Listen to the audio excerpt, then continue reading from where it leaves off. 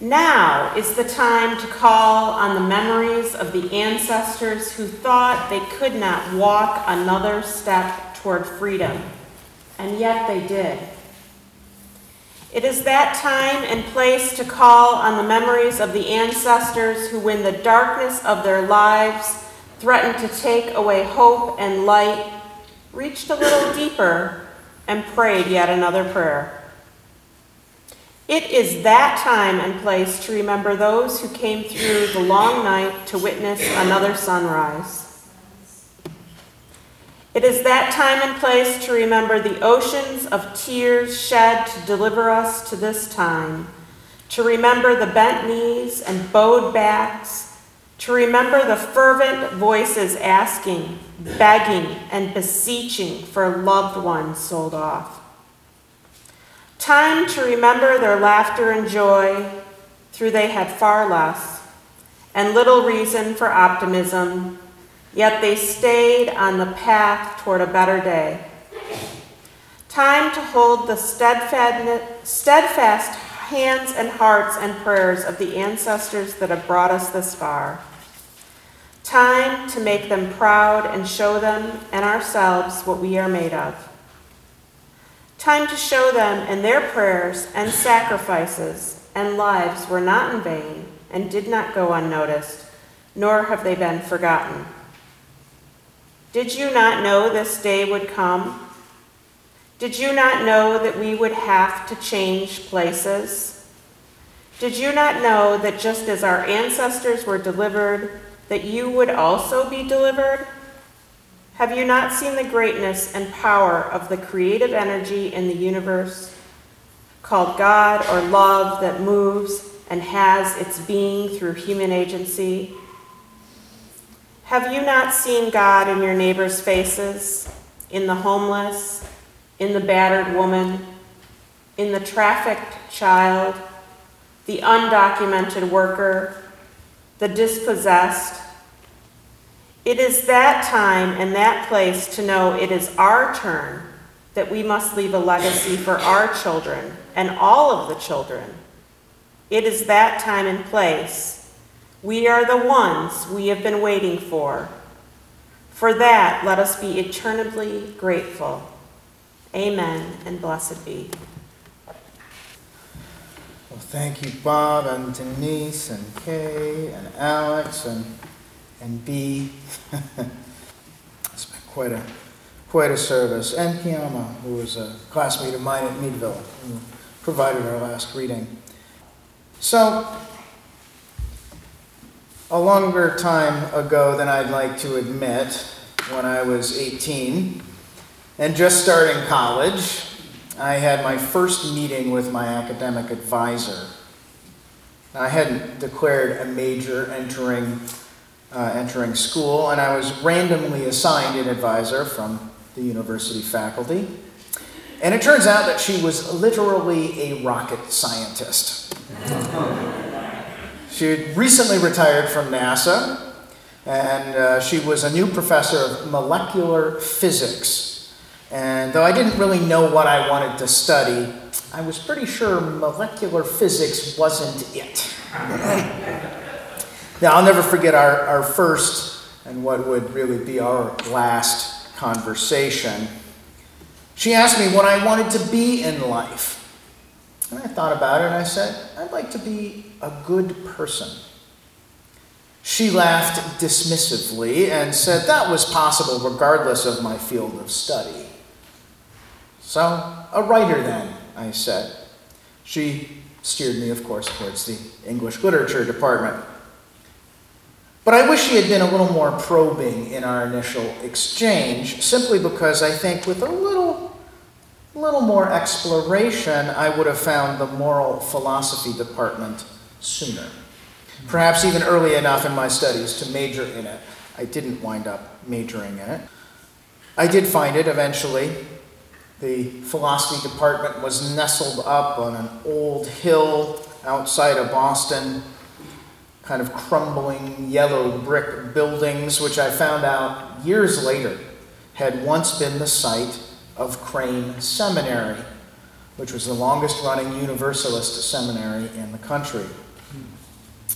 I was, I think, drawn to wanting to become a good person at that time. Not that I felt that I wasn't really, but I think my struggle was tied up in my change of life from childhood to adulthood, my parents' recent divorce, and ultimately what my contribution would be to the world.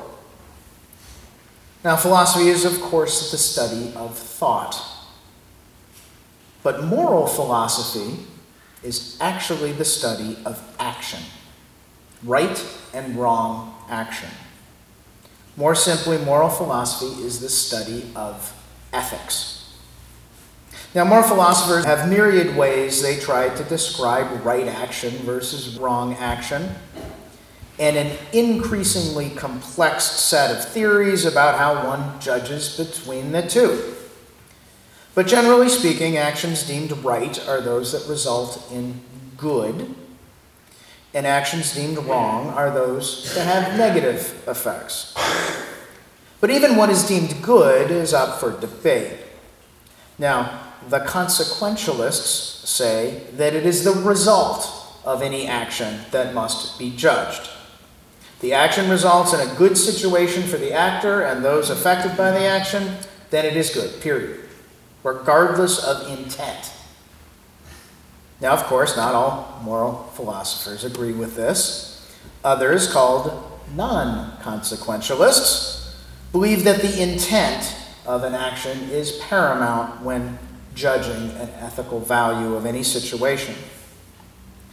Still, others claim that all moral good is subjective, and therefore actions must only be assessed within the limited social, cultural, and personal contexts in which they occur. 18th century English philosopher David Hume went as far to say that values are really just the reflection of our own feelings, and that the universe itself is both cold and indifferent, giving us no example or demonstration of any greater morality.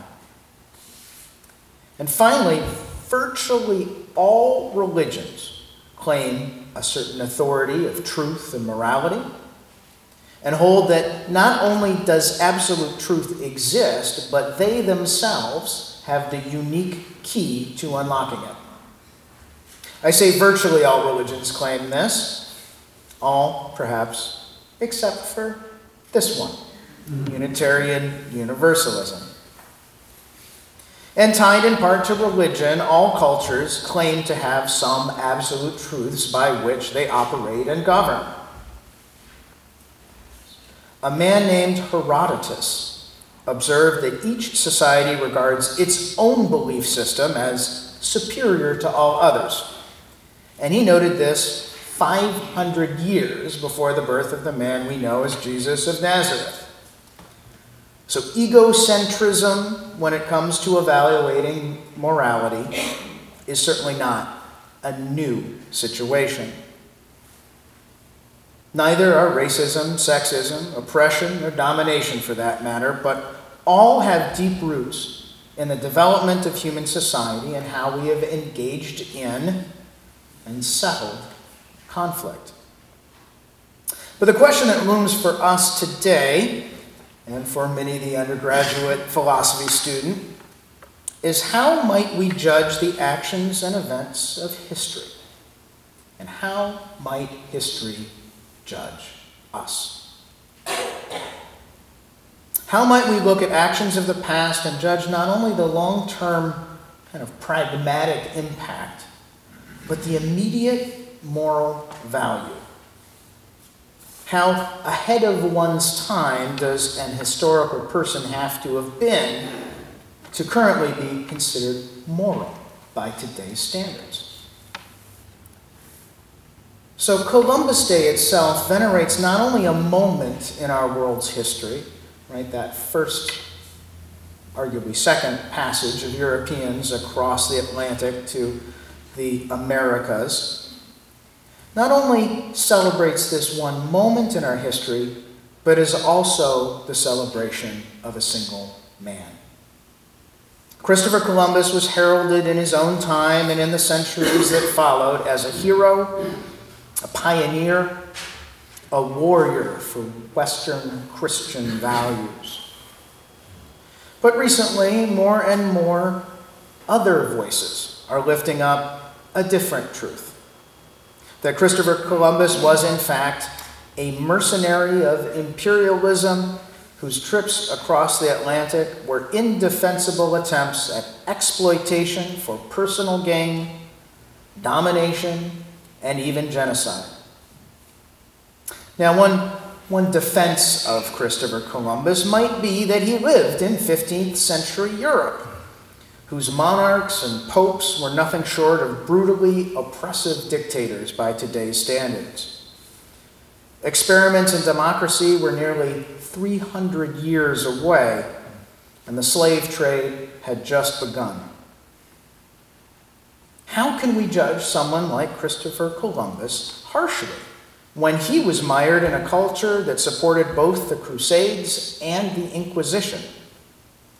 Indeed, Columbus's patrons for his 4 trips across the Atlantic were Ferdinand and Isabella of Spain, who famously deported or killed all of their Muslim and Jewish citizens to the great long-term detriment of the society and economy of the Iberian Peninsula. It wouldn't be too long after Columbus's last trip to the Americas that one of our spiritual ancestors, the doctor and attorney and theologian Michael Servetus, would be burned alive in Geneva for pointing out, eloquently and accurately, I might add, that there is no scriptural basis for the concept of the Trinity. So if one follows this line of thought, morality judged only by the societal context in which the actions were taken, Columbus should be considered a hero, right? Well, unfortunately for our friend Christopher, he wasn't without fault even in his own time. As governor of Hispaniola, Columbus not only abused and enslaved the native population, many of which also sickened and died from diseases brought with Columbus and his crew, he regularly beat and executed Spanish colonists who crossed him. Finding inadequate gold supplies on his first trip, he filled his ship with natives to be sold as slaves in Europe in the hopes of paying back his investors. Isabella famously denounced the whole practice of slavery and became very upset with Columbus. It got so bad that in what may be the most expensive arrest warrant of all time, Isabella and Ferdinand sent an envoy across the Atlantic to arrest Columbus and deliver him to the Spanish monarchs to stand trial in chains. So there had been 4 trips across the Atlantic at that time. The 5th was to go and get Columbus and bring him back to Spain to stand trial. Though the trial never actually happened, Columbus was stripped of all of his titles, and his claim to a portion of the riches received from his explorations were temporarily rescinded. And remember, these are the same people who excised all of the Jews and Muslims in their country, thought that Columbus was being unreasonable. So think about that for a second. So famed astrophysicist and director of the Hayden Planetarium and UU-friendly scientist, Dr. Neil deGrasse Tyson, recounts a very condemning story about Columbus in his new book. It's called Accessory to War, the Unspoken Alliance Between Astrophysics and the Military. It's a fascinating read if you get a chance. But in the book, he talks about Columbus, knowing that a lunar eclipse was coming in a few short days, threatens the natives of Hispaniola that he will turn the moon to blood if they don't empty their winter stores for his crew's return trip to Spain. Having just enough to make it through the winter season for themselves, the natives refuse right up until that point. The eclipse causes the moon to turn red, just as Columbus wanted. So unfortunately for Christopher Columbus, even taking into account the brutal moral standards of 15th century Europe, Columbus was considered more scoundrel than hero, even in his own time. So why is it that we have elevated Christopher Columbus, this man, to the larger-than-life personage we celebrate really all across the country and the world? We do have to go back again a little bit in time, not as far as 1492, but to the very beginnings of our country at least. In the late 1700s, Italian Catholic immigrants to the young United States were still a small and endangered minority. Columbus Day emerged organically in New York and Boston sometime in the 1790s, growing out of the small but passionate Italian populations in both cities.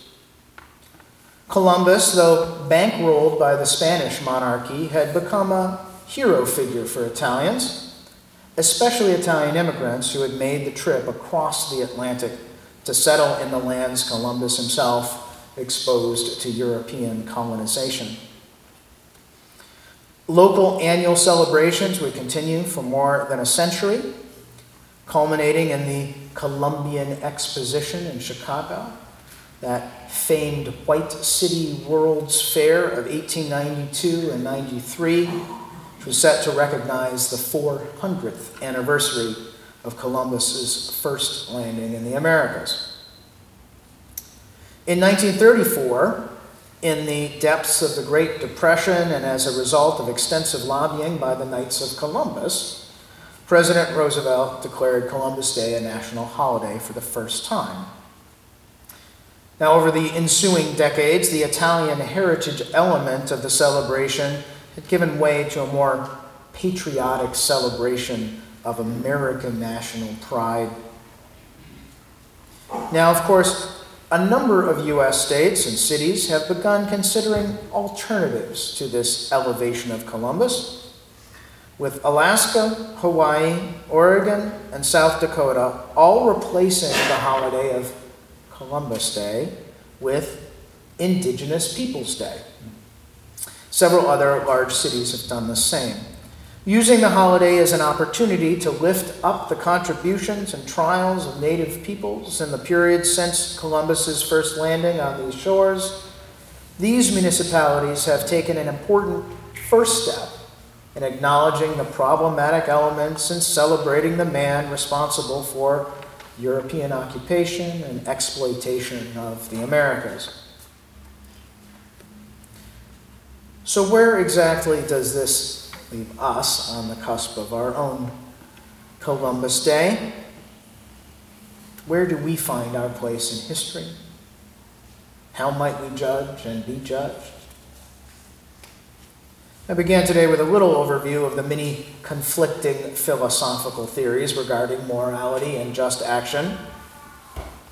Though attractive to some of us Unitarian Universalists because of its seemingly inclusive nature, moral relativism breaks down logically when making the paradoxical claim that it's an absolute truth that all truth is subjective.